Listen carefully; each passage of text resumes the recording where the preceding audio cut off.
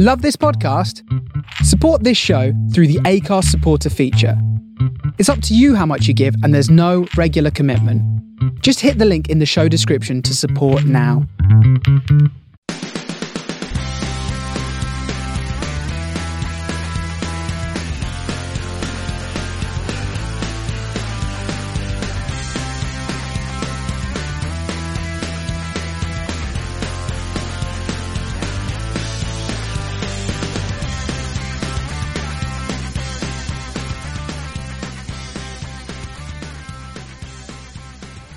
Hello, good evening. Welcome to this week's Man of the Post Extra Time. I'm your host. I'm Chris. With me, I've got Ryan.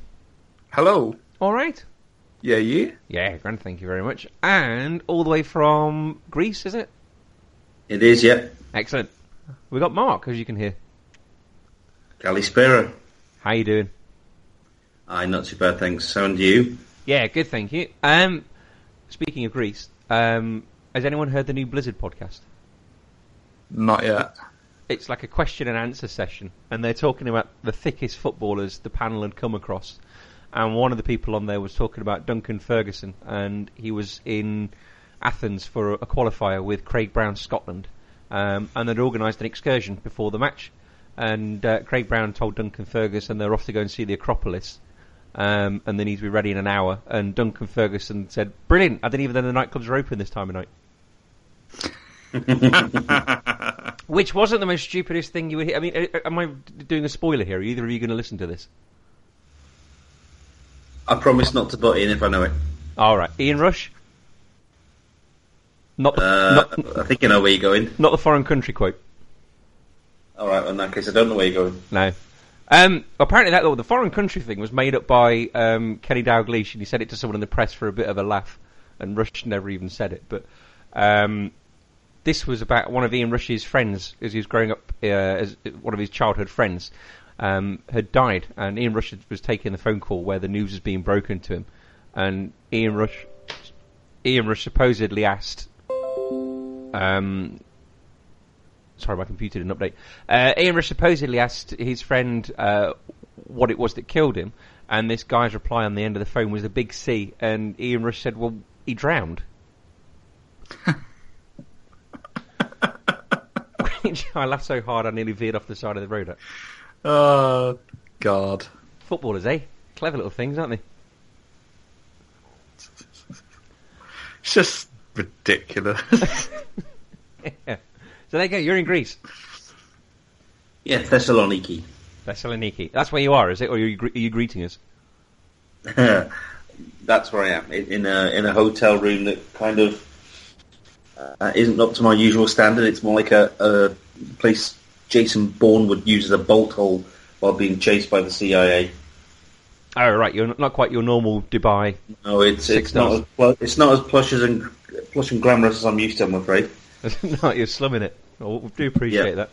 Right. Well, we're going to be talking about the Champions League final this week. We're going to attempt to talk about the playoffs and fail terribly. A bit about Manchester United, where other clubs might be standing with who they're chasing for this summer. But first of all, Thursday night, breaking news. The FA Cup, as of next season, there will be no replays after the quarter-final. Now,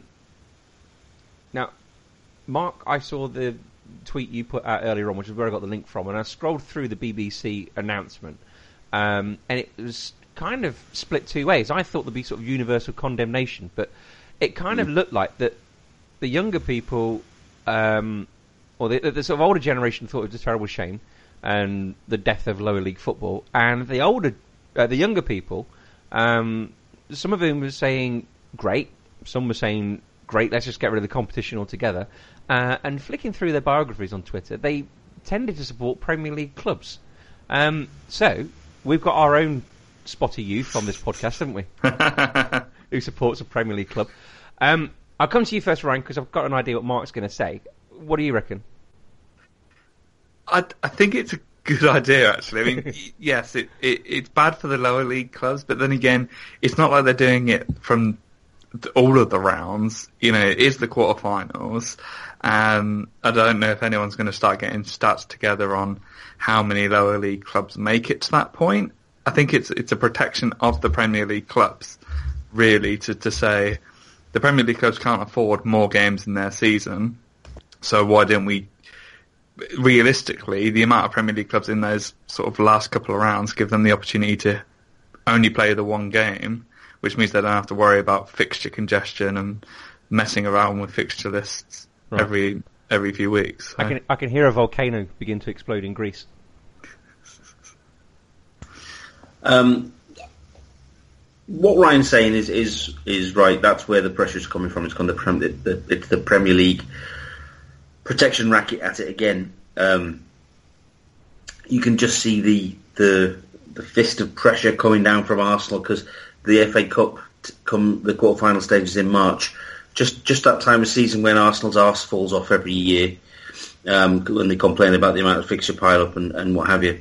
It wasn't a problem in the past when we played 42 league games or 44 league games, whatever it was, in the 42, I think, back in the old days, in the FA, all the unlimited FA Cup replays, and we played less European games in them days, but they still ended up playing 60 games a season, and English teams were very competitive in Europe all the same, even though they played more league games in all of the European competition. And it's just a shame that the Football Association, who is supposed to be the guardians of this bastion of football history and tradition and everything else, seem determined year on year to gradually flush it down the toilet and cease it from breathing. And it's the modern world that the younger people think that finishing fourth and having a better kit than somebody else or more money in the bank is much more valuable than what literally is the magic of the FA Cup. I mean, people of our age, Chris, and older, some of the greatest games they've seen on television or been to have been FA Cup ties or FA Cup replays.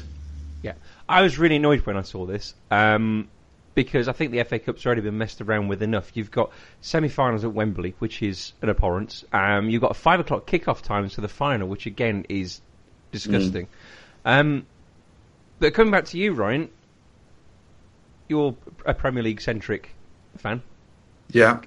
Do you not get a little bit excited with things like the FA Cup, and do you not sort of see the romance of it all? And not just so much the romance of it all, but if you're a lower league club and you get a Premier League team at home, you draw them at home, and then you get a great big money spinning replay, that pays for your team's wages. That pays for your back staff's wages. It could pay for a stand or something like that, an away trip to Old Trafford or St James's Park or the Etihad or somewhere. Absolutely. I mean, I'm not sort of saying that it's the best idea ever. I can understand why they've made the decision, and it is bad for the lower league clubs. I love the FA Cup. Regardless of how Chelsea do it every season, it doesn't matter. Like, the FA Cup is special. The amount of sort of big games that happen, sort of big clubs manage to sort of compete. The lower league teams that somehow upset the odds. It's great. I think getting rid of the replay at the quarterfinal stage, it's not as bad as say getting rid of the replay all in general. Because as you said, it's a big money spinner for a lot of lower league clubs. As I think, I'd have to go and do the research, but I don't know how much that's going to impact, bearing in mind it's the quarter-final stage. I don't know how much it's actually going to impact those lower clubs going forward. Right. Mark, I'll give you the last word on this. Should we not just bin off the League Cup and look after the FA Cup a bit better? If it came down to calling one or the other, yes, I think the League Cup should be the one to go. Sadly, I think the move to get rid of FA Cup replays at the quarter-final, although we've got rid of them for the final and semi-final for plenty of years now, I think this is just a prelude to them getting rid of replays altogether, which would be even sadder. I think so as well. I think it's like a little creep-by-creep process, isn't it?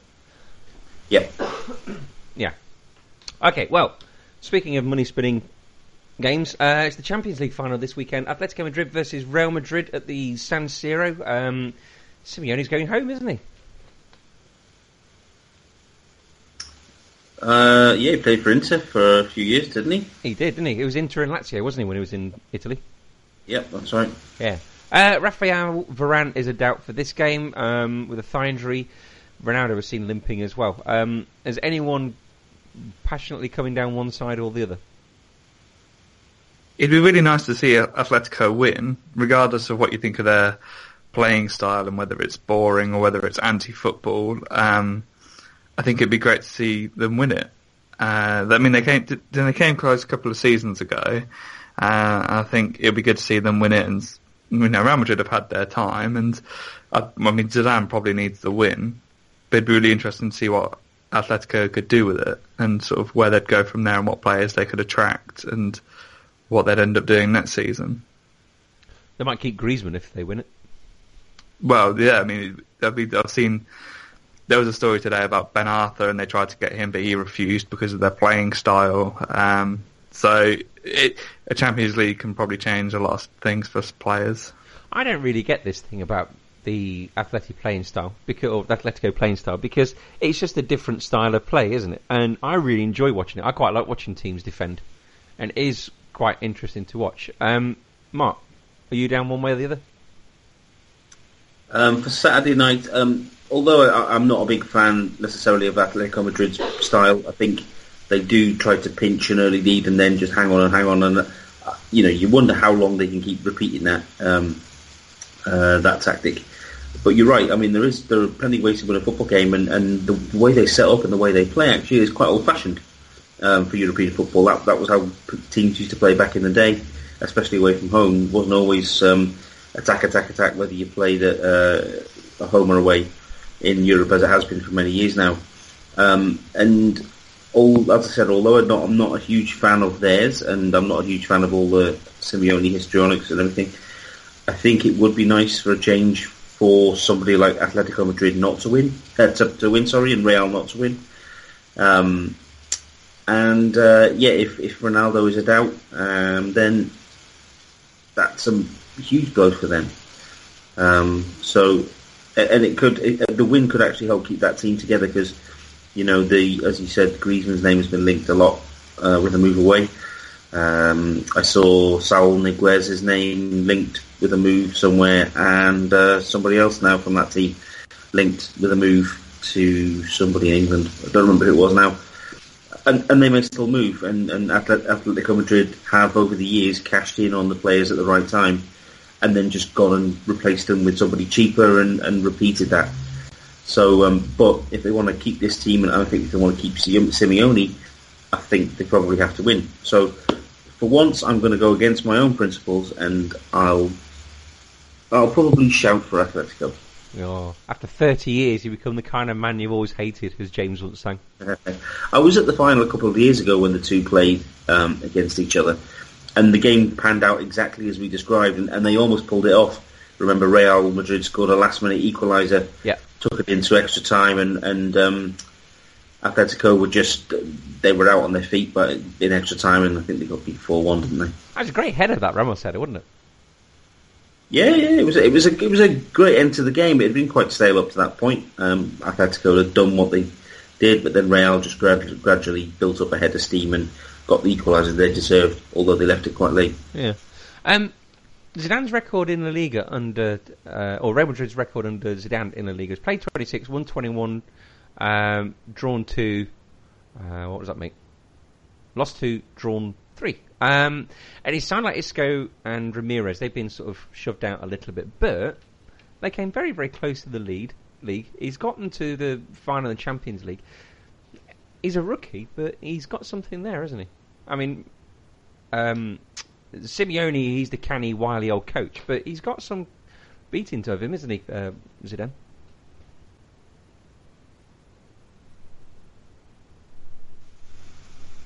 He's not. I never saw him as a coach. I didn't either. No. And it's a well-worn cliche now, isn't it, that great players don't necessarily make great coaches, and they don't really come much greater than Zidane as a player. Apart from Kevin Gallen. Apart from him and Bradley Allen, of course. Bradley Allen? Oh, now you're talking. The best of all the Allen family. Yeah, but apart from them two, Zidane's right up there. Yeah. But, I mean, he didn't walk into... Okay, Benitez was quite unpopular, and Real Madrid were comparatively struggling a little bit when he got the bullet. But he hardly walked into a shitstorm, did he, when he walked into Real Madrid with Ronaldo and Benzema and Bale and Rodriguez and all these other players, it was hardly the worst of managerial career beginnings. Well, no, it's not as if any of them can say to him, "Show us your medals." Yeah, I think he gets respect instantly. How he works with that from that point onwards often is the downfall of the super players who turn into crap managers. I think they do lose respect very quickly from the players that they're managing. But if he can keep that, then he's got a chance of being a success at Real Madrid. Although everybody gets sacked there at some point, don't they? Yeah, definitely. Ryan, can I knock you over some stats? You know I love stats, so yes. Cristiano Ronaldo, 16 goals in 11 Champions League games this season. That's a very good record, isn't it? Jeez. It's not bad, is it? Fernando Torres has scored 12 goals this season. Is that what? Is that overall? Yeah. It's not quite Ronaldo-esque, but no, it's Torres-esque, isn't it? Because this could be his last game. Is he on loan from Milan, or is he now a Atletico player? Well, I don't actually know. I think he's an Atleti player, but I'm not actually sure. Yeah. And Guillaume Balaguer, who are we to argue with him, put Antoine Griezmann as one of the top 5 strikers in the world. He scored 7 goals in 12 Champions League games with an 85% pass accuracy. He's a very, very good striker. Shot accuracy, sorry. He's a very, very good player. It's going to be difficult for them to keep him, as we've already sort of alluded to. Because he's a bit of a, I sort of think of him more of like an Aguero character, where he'll sort of score goals, but he can also play the game quite well as well. He's not just a scorer or just a sort of he does a few extra things where he can sort of be involved in the play as well. Yeah. Gabi's won 28 tackles, which is the most in the Champions League. That sort of ties into the Atletico way of playing, doesn't it? And Toni Kroos has got the highest pass accuracy in the Champions League with 95%. So, one word from the pair of you, who's going to win? Atletico. Right. Heart Atletico, head Madrid. Real Madrid. That's a real cop-out answer. Yeah, it is, I know. Oh, okay. I'd say, like, realistically, it's Real Madrid. You think Real Madrid do? I'm going to go Mark, I think. Maybe they learnt their lesson from a couple of years ago. Well, from the Champions League final, should we go down to the playoffs? 2 comparative games right there. Yeah, well, let's start at League 2. That's Wimbledon versus Plymouth. Wimbledon finished 6th and Plymouth finished 5th. I got no idea whatsoever about either of these 2 teams. Plymouth's my closest league team, which is about 80 miles away. Anyone get any opinion on this either way? No. I'd quite like Wimbledon to be promoted, actually, because then you've got Wimbledon MK Dons next season. There's a league fixture. Yes, that'd be really, really good. Mark, you're a romantic old sort when it comes to old football. This was the appeal to you. Yeah, I think everybody would be rooting for Wimbledon, wouldn't they? And there's nothing wrong with that. They've come up from where they've come and what happened to them. Yeah, I think I'll root for Wimbledon on this one. Yeah. Ryan, you're from Northampton, aren't you? Yes. So they got promoted this season, didn't they, to League One? They did. So Northampton Town MK Dons, is that a local derby? A little bit. To be honest, people around here don't really sort of.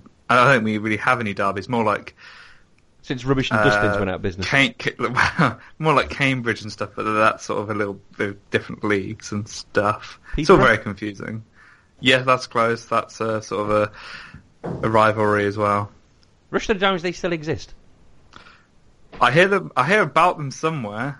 I don't know. To be honest, I haven't probably heard of them for a while, so I have no idea what's happened to them. Because I think they did play against each other once, didn't they? Yes. Yeah? Not Corby Town or Earthlingborough Diamonds or something? No. Right, League One. We're getting closer, don't worry. We're going to get higher up that league. Barnsley versus Millwall. Barnsley have already been to Wembley this season, haven't they? They beat Oxford in the Johnson's Pate Trophy final. Barnsley finished 6th, Millwall finished 4th. I think Barnsley finished the season quite strongly, from what I recall. I think they weren't doing well up to a point, up to about Christmas. Now, Millwall have been there or thereabouts, haven't they? Millwall have always been kind of there or thereabouts, haven't they? They have, without it, well, to me anyway, and I can't really say that I've paid too much attention to that division. They've not really stood out. They've not been on the telly very much or making the headlines, but as you say, they've just been bobbling under the surface there and kept themselves in contention. Whereas, as I said, I think Barnsley were mid-table or even lower for a while, and then they just went on a bit of a run and got themselves up there just at the right time. I got no leaning either way on this one, except for the fact that Danny Dickios play for Millwall, so I'd quite happily see them go up. Anybody got any emotional attachment either way? No, yeah, same with you. It's the same either way. Yeah. For the John Stones connection, I'll go for Barnsley. Oh, really? Yeah. Okay. We might be talking about John Stones in a minute, actually. Right, well, we're getting close. Ryan, we've almost made it. Championship. We've sounded like we kind of know what we're on about so far. Sheffield Wednesday versus Hull. Now, I've actually managed to find a bit of team news and a quote on this, so we can tell we're at the top of the tree. Steve Bruce has said they've got no excuses, Hull. They've had 10 days preparation. And though Alan McGregor is a doubt, having kept 18 clean sheets in 44 appearances, it would be a big loss for them. Laura's very excited about this, isn't she? Oh yeah, I don't blame her. I think we all sort of would. The emotional attachment is to Sheffield Wednesday. I think we talked about it a couple of weeks, either last week or a couple of weeks ago. Hull have had their time in the Premier League recently. Yeah. Let's have someone different. Sheffield Wednesday can come up be something a bit different rather than Hull that would probably more than likely just yo-yo back down and probably sign some great Premier League relics that always seem to be around the promoted clubs. Whereas I think Sheffield Wednesday would probably do things a little bit different. Okay. Mark, what do you reckon?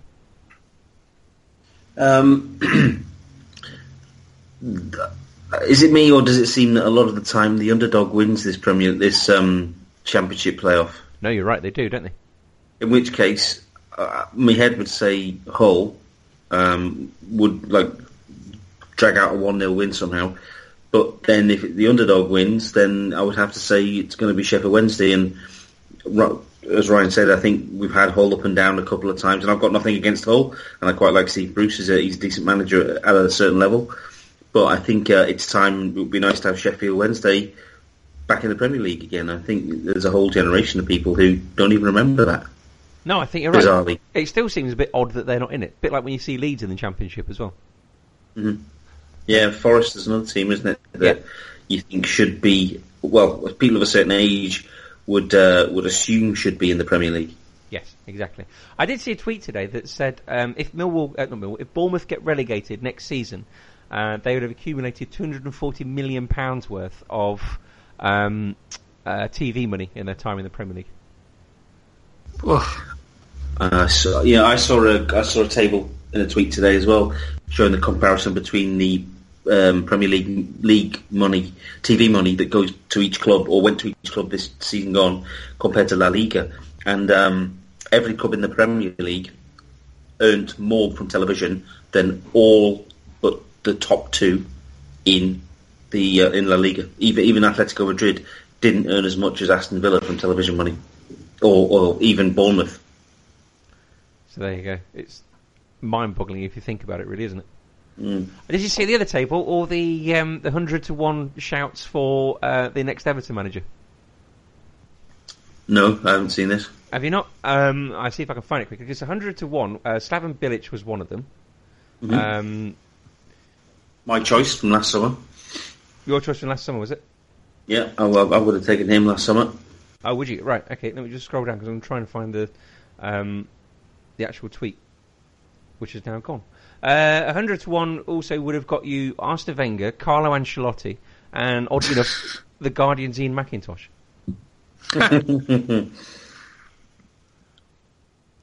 I've got a feeling I can't be much bigger in the betting at this rate. Well, I told you I once had a friend applying for the Sheffield Wednesday job on the basis that he came 23rd in the Daily Telegraph fantasy football team.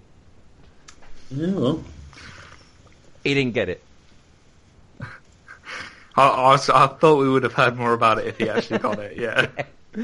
I tell you what's not been in the news much this week: Manchester United. Should we talk about that? Who? Yeah, them.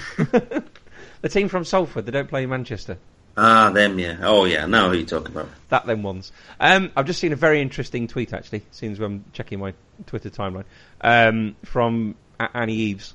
Mourinho's upcoming court case over the Chelsea doctor is an issue. I hope Manchester United fans don't go full Liverpool Suarez.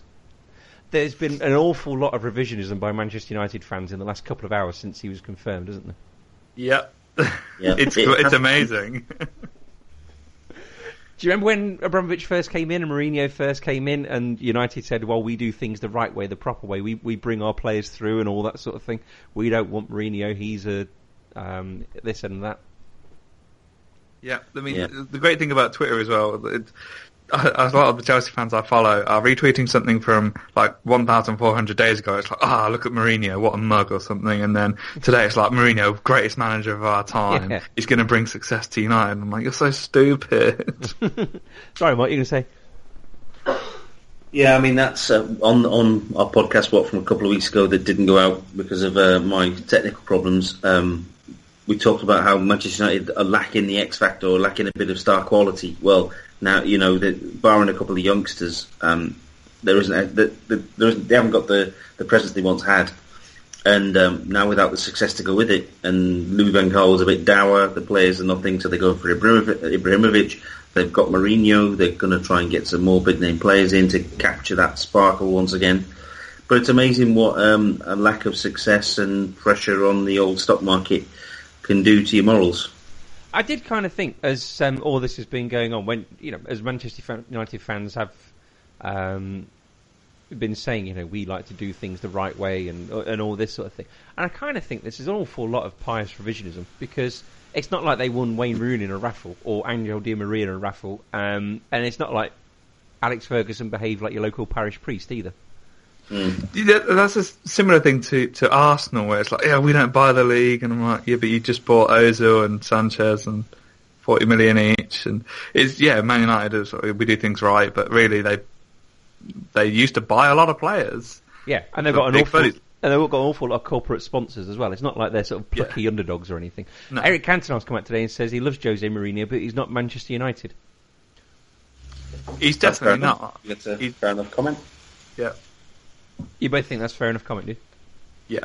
I kind of thought the same thing, yeah. There's lots of things that are coming out of this. The first thing that I think of is he appears to have Manchester United, him and his agent appear to have Manchester United over a barrel. It's pretty obvious that it was them that announced what was happening just after the cup final. It didn't come from the club.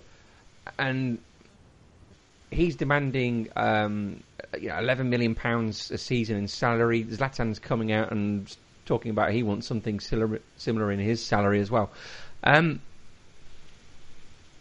For a man that's only got one option left as a club to go to, other than probably PSG, Jose seems to have all the cards here, doesn't he? Yeah, I mean, I think his agent, I can't remember, is it George Mendy or something? Jorge Mendes, depending on how you want to be.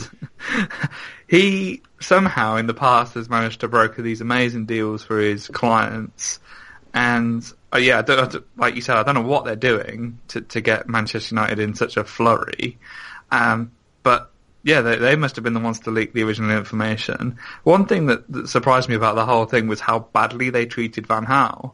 I know Manchester United fans didn't exactly have much love for him, but the big story was apparently his wife told him at half-time or told him after the game because he didn't know that he was getting fired, but everyone else did but him. Again, Manchester United do things right. Well, yeah, of course, because they've got such a great history of doing this, and if you look at the way they were so diplomatic and moral in the way they got rid of David Moyes as well.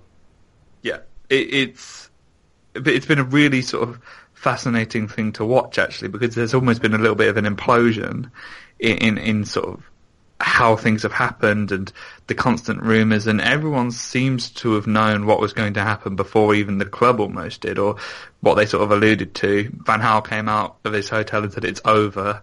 The club was saying, we need to clarify his comments. Well, you already knew because you'd already sacked him. And then they had released a statement at like 8:30, was it, on Tuesday night or something?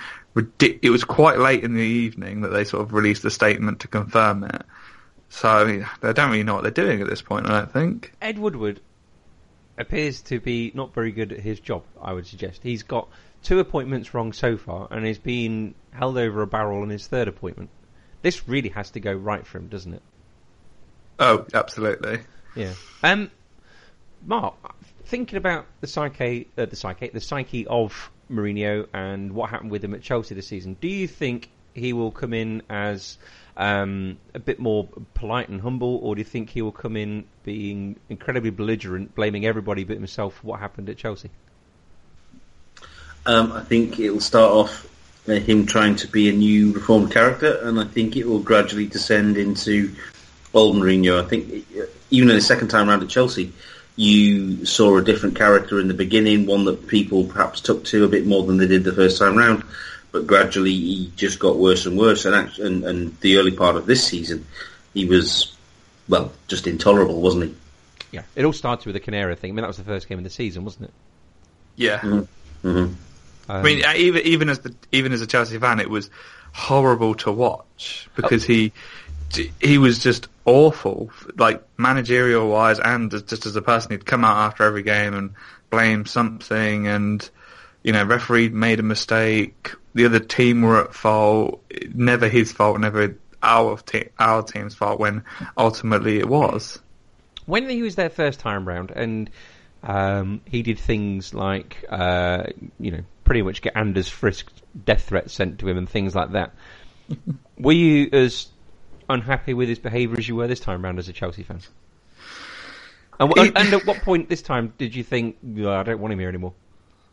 Thing is, being a Chelsea fan for me has been really annoying the past couple of seasons because there's always some sort of controversy or something.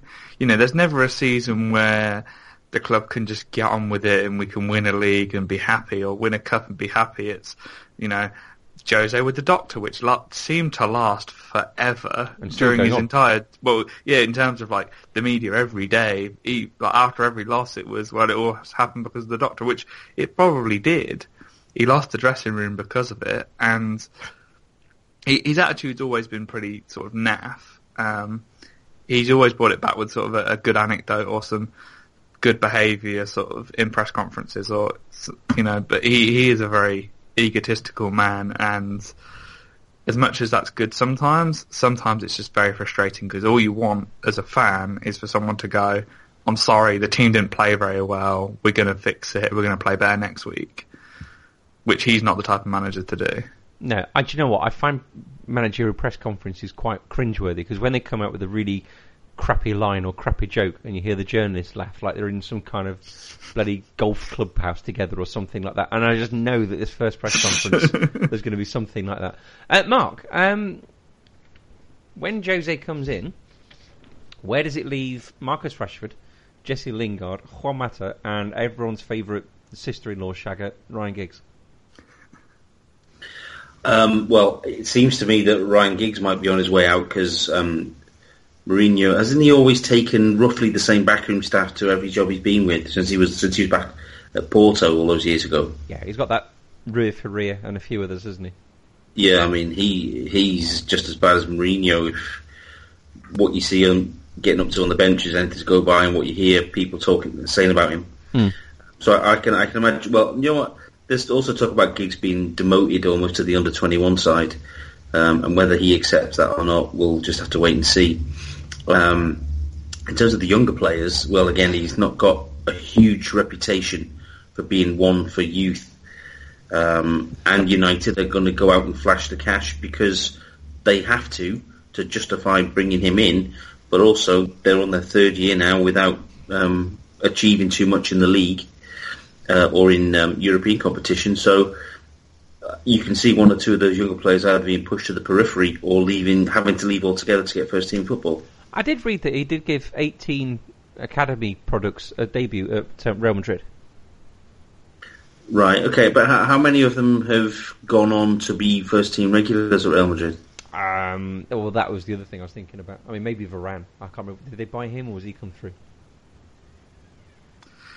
That's almost like that's almost like saying that he gave Zuma his opportunity when we bought Zuma in, loaned him out, and he was already a good player.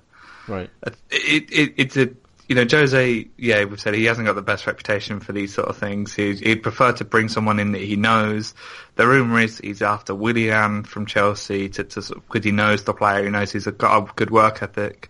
And you said about Juan Mata, and Juan Mata left obviously last time because he didn't apparently work hard enough to get back. And if Mourinho is doing the same style of football, then Mata's going to have to go, isn't he? Unless Mata bucks his ideas up, maybe. Potentially. The type of player Juan Mata is, I don't think he will. No. I'm sure he'll have plenty of offers elsewhere. I'd have him back at Chelsea. I know a lot of fans love him here, so it would be a good opportunity to bring him back and sort of have someone like that in the squad. Yeah. I mean, there are obvious deficiencies in that Manchester United side where they do need to put players in. If they had them at the club, whether they be older or younger players, they'd be playing by now. But there are positions in that team where they will have to buy a top-name player, whether that be Willian or a big-name centre-back or whatever it might be. But, Rashford, up to this point, at least looks like the real deal and not another Federico Makeda. And you've got Martial, who, big money signing, but only a young guy who needs games to improve. There's one or two others like Depay there who didn't really perform this season. What's going to happen to him? He was another big money signing. So there are some good young talents there, whether they were brought through the youth system or brought in. It's just how long Mourinho will give them to impress him and whether he will trust them enough in the long run. And I don't know if his record bears that out. You look at Lukaku, he never trusted him from day one at Chelsea, and I don't think he could wait to get rid of him. He had no patience for that type of player, which is fair enough. I think that's... if you've seen Lukaku, anybody's patience will be tested by now. Yeah, I mean, you're absolutely right. He's famous for not giving anyone time to progress.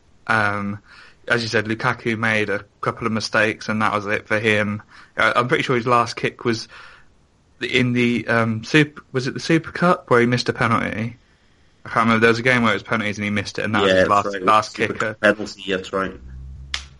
And you look at Kevin De Bruyne, who apparently he said he didn't play very well in a random cup game against Swindon, and then decided to bin him off. So if someone like Rashford doesn't score in 2 to 3 games, Mourinho is probably going to think, well, he's not going to score ever again. I'll ditch him. Mm-hmm. Januzaj must be fretting. Yeah. Everyone's favourite bell-end Swede, who people appear to have their tongues up. If he comes in, then you would imagine him playing up top, and then you've got Rashford and Martial either side of him. Where does that leave Rooney? In the Scholes position, I would say. Yeah. Yeah. I think it's been on the cards for a couple of years now that Rooney would move back to become that type of player. It's just that nobody's had the balls or the conviction to just finally get on with it and do it, because he's not fast enough or as incisive enough anymore to be whether it's like a number 10 or whether it's the out and out striker in that side, and he's not been playing wing for a long time really.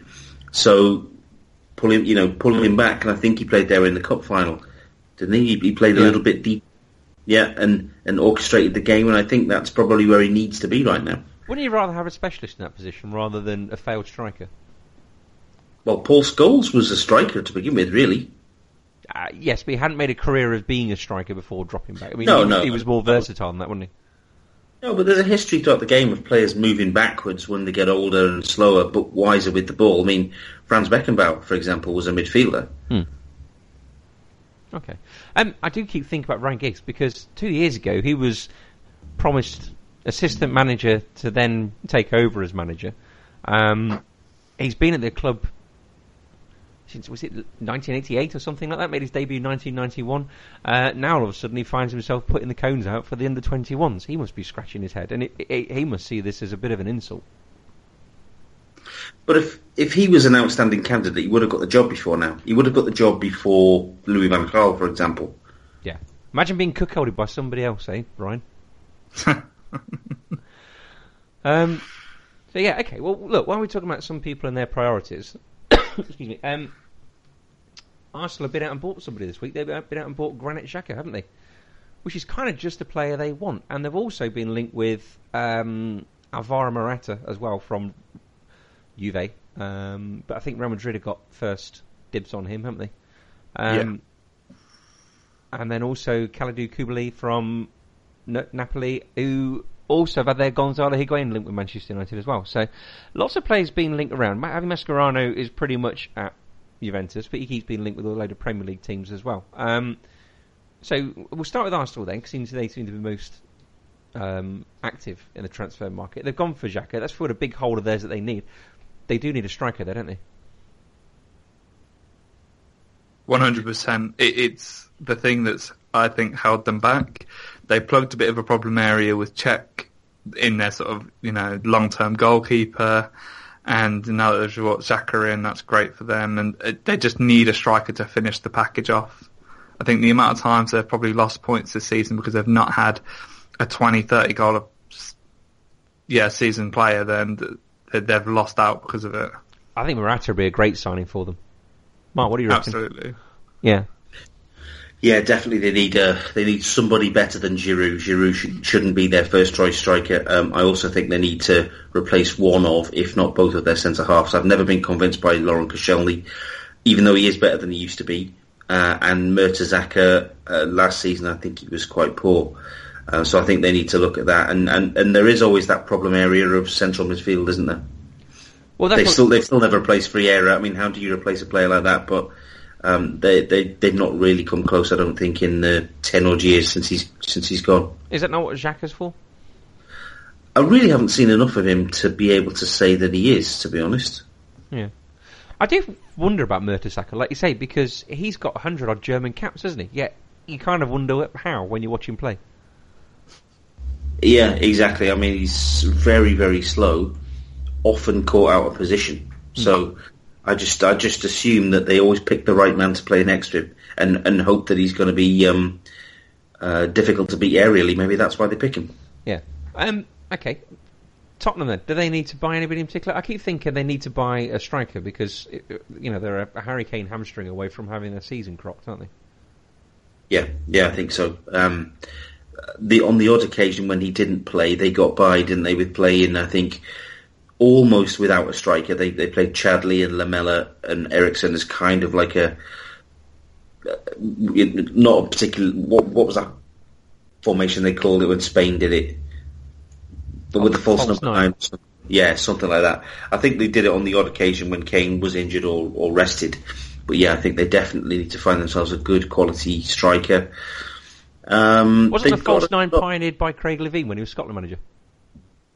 Well, I think they just didn't pass to anybody up front because they were incapable. I don't think they didn't play anybody there. Didn't they used to have James McFadden as a false 9?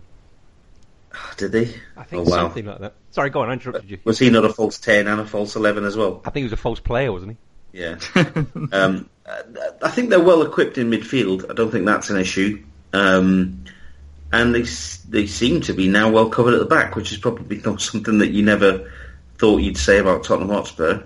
And they've got at least one good goalkeeper and one adequate goalkeeper back up. Will the one good goalkeeper want to go to PSG? Well, that's been on the cards allegedly a couple of times in the last while he's been at Tottenham, not that long. It's always been on in the newspapers and so on that he's going to go back to France and go to PSG, but so far it hasn't happened. And maybe he just doesn't want to go and have an easy life at PSG. Well, wouldn't he be a bit bored? That's it. I can't imagine him sort of jumping around the goal as much as he does in the Premier League. Well, he could go join Bournemouth then or someone. Villa. Well, I think he's the right fit for Tottenham, and I think, as Mark said, it's been on the cards for a while, but I don't see any reason why he probably would, unless he just wants maybe an extra bit of pay in his wallet and an easier life. He'll be back home in the summer amongst all his French teammates. He'll be back in Paris and looking at his surroundings and thinking, I quite fancy a bit of this. And Blaise Matuidi has a little chat to him about coming back, and you can kind of see it happen, can't you? Potentially, but I don't really think it's a forward move in his career. No. If Lloris went to Manchester United or Manchester City, for example, or Barcelona, that's a step forward in his career. I don't necessarily think right now, with where the Premier League is at with its money and where Tottenham have just made a few, made the inching towards the top of the league this year, I don't necessarily think PSG is a forward move for him. No? Okay. We'll talk about Manchester City then a little bit, because they're one of the Premier League teams linked with Javi Mascherano. I'd love to see him back in the Premier League, to be honest with you. I still don't think we've replaced him at Liverpool. What do Manchester City need? Do they need a kick up the arse? Do they need a load of new players?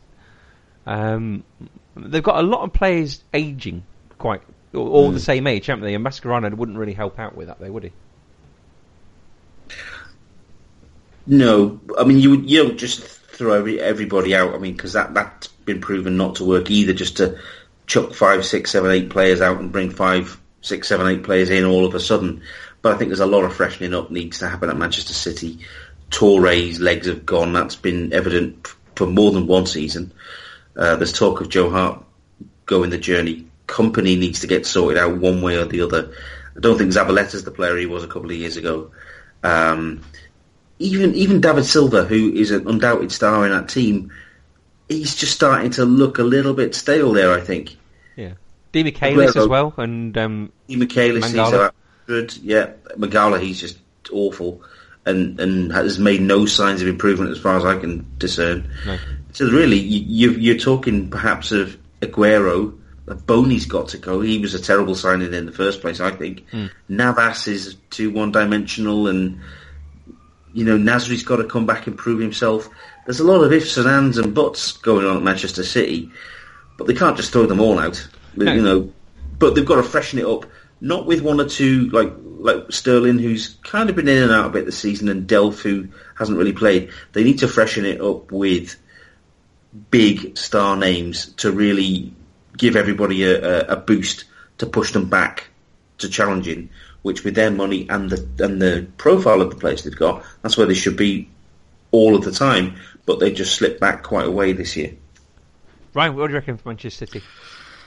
It's a difficult one, actually. I mean, one of the big names they've got bounced around is Gundogan from Borussia Dortmund. But the problem Manchester City have had the past few years, they've just thrown a lot of money at the situation and haven't really come up with much for the squad. I mean, like, you've got Fernandinho, who, when I see them, they're not overly convincing. Otamendi's been all right, but yeah, Mangala was a bunch of money. He's been nothing. Di Michaelis has obviously dropped off significantly. Bonny was a lot of money for an unknown reason. It's going to be tough because Guardiola's going to come in. He's going to want his own style of players, so they're going to have to throw money at the situation.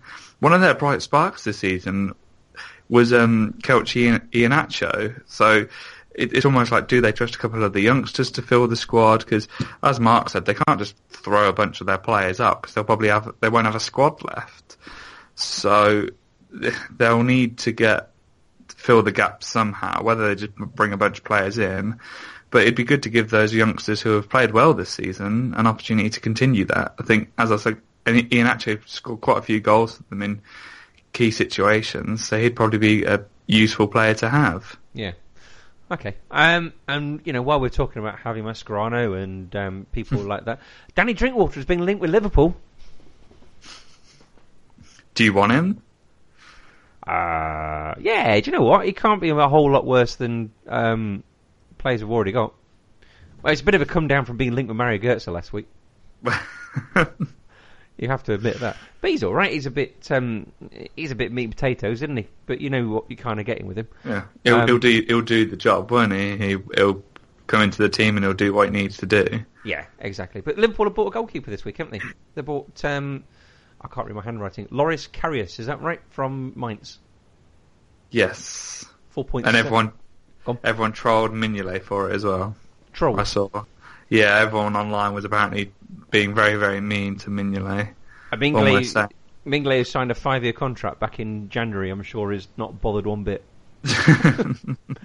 He kept 9 clean sheets in 34 Bundesliga games last year, so he's no mug, is he?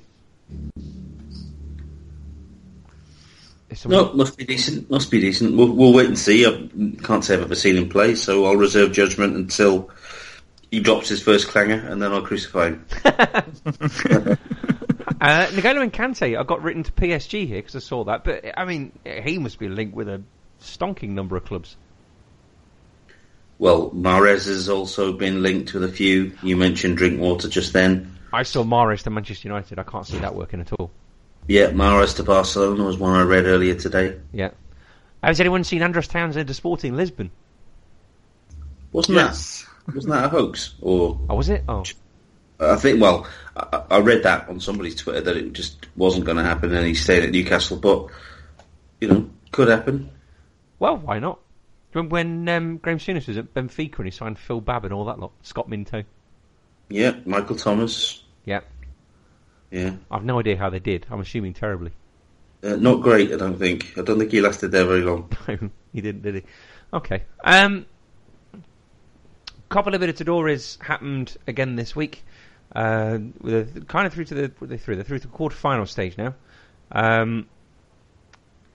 Rosario Central lost to Atletico Nacional of Colombia. Independiente beat UNAM of Mexico on penalties. Nacional lost on penalties to Boca Juniors, and Sao Paulo beat Atletico Mineiro on away goals. So you've got a semi-final of Sao Paulo versus Atletico Nacional and Independiente versus Boca Juniors. Anyone got any preferences any way whatsoever on that?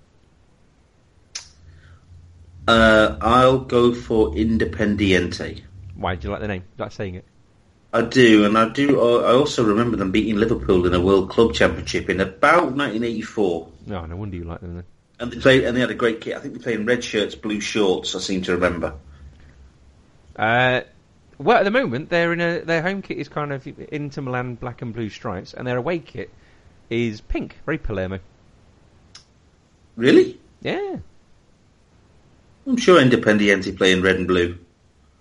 No, I've got red and black for Sao Paulo. Everyone knows Boca Juniors is blue and yellow, and Atletico is lots of greens and blacks and yellows.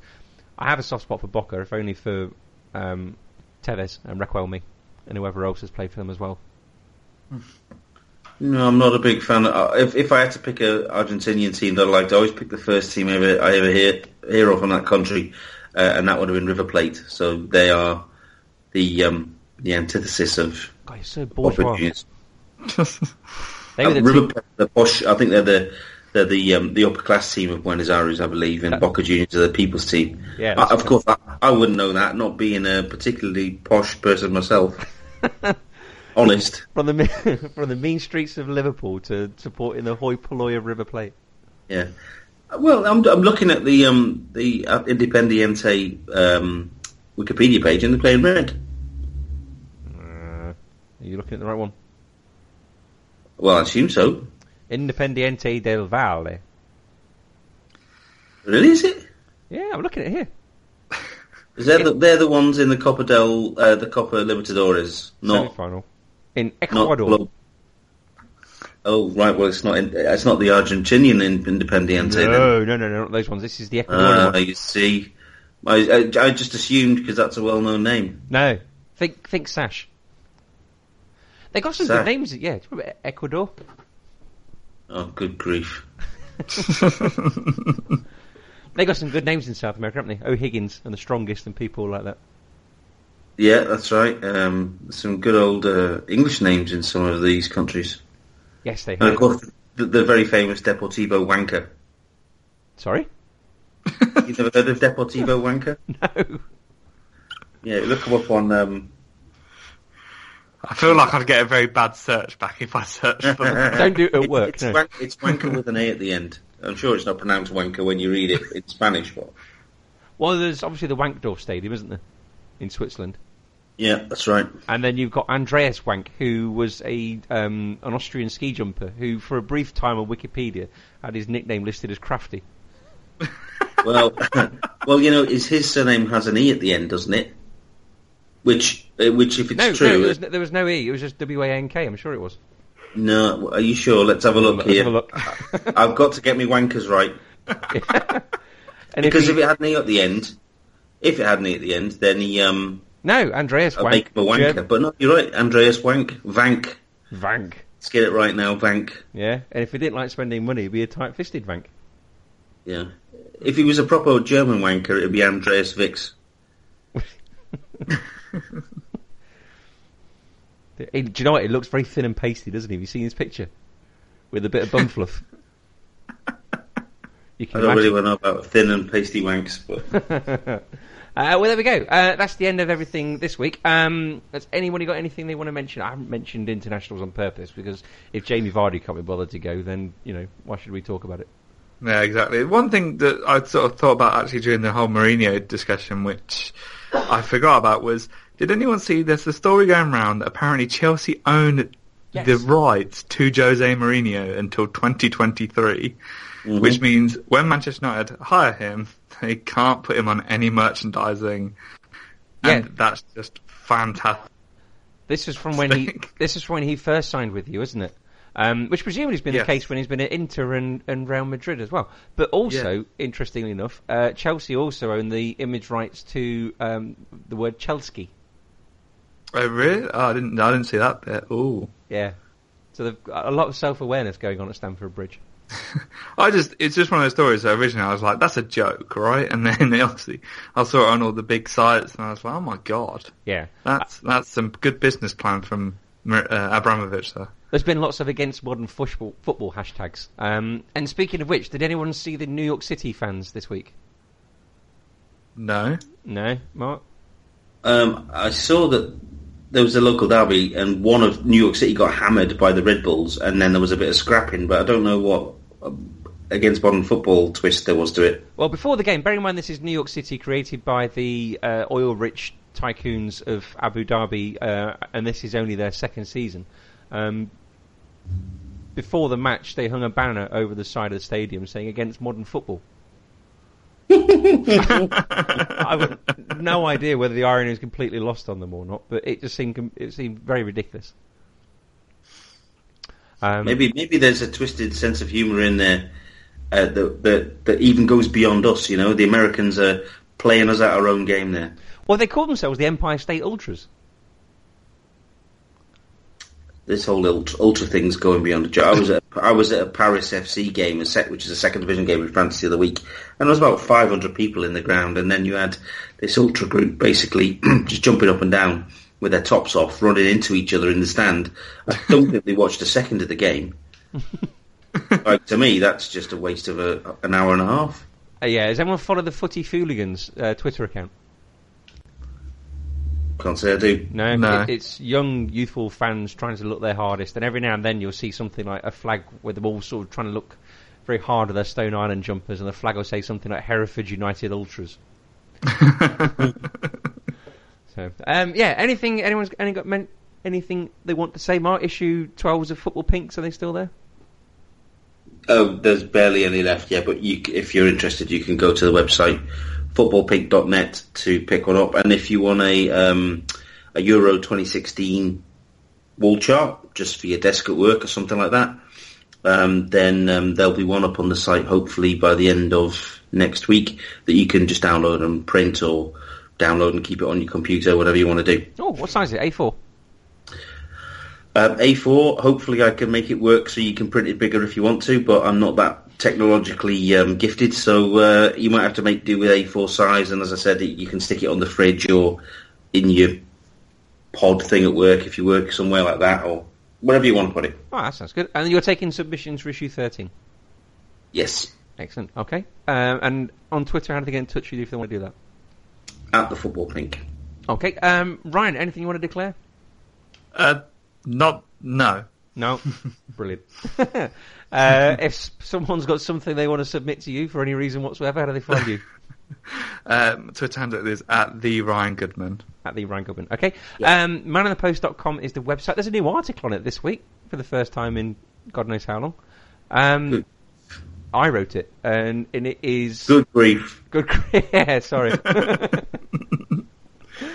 This time I wasn't up till midnight the night before. I had to hand it in, Mark. So, this is players that Liverpool might be looking to get rid of in the summer.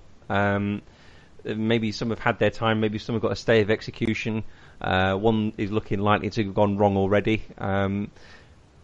I nearly did something on which players Liverpool should buy, but not getting in the Champions League, but still having a world-class manager kind of threw up a massive spanner in the works, and I've got no idea who they're going to get, so you'll have to look elsewhere for those.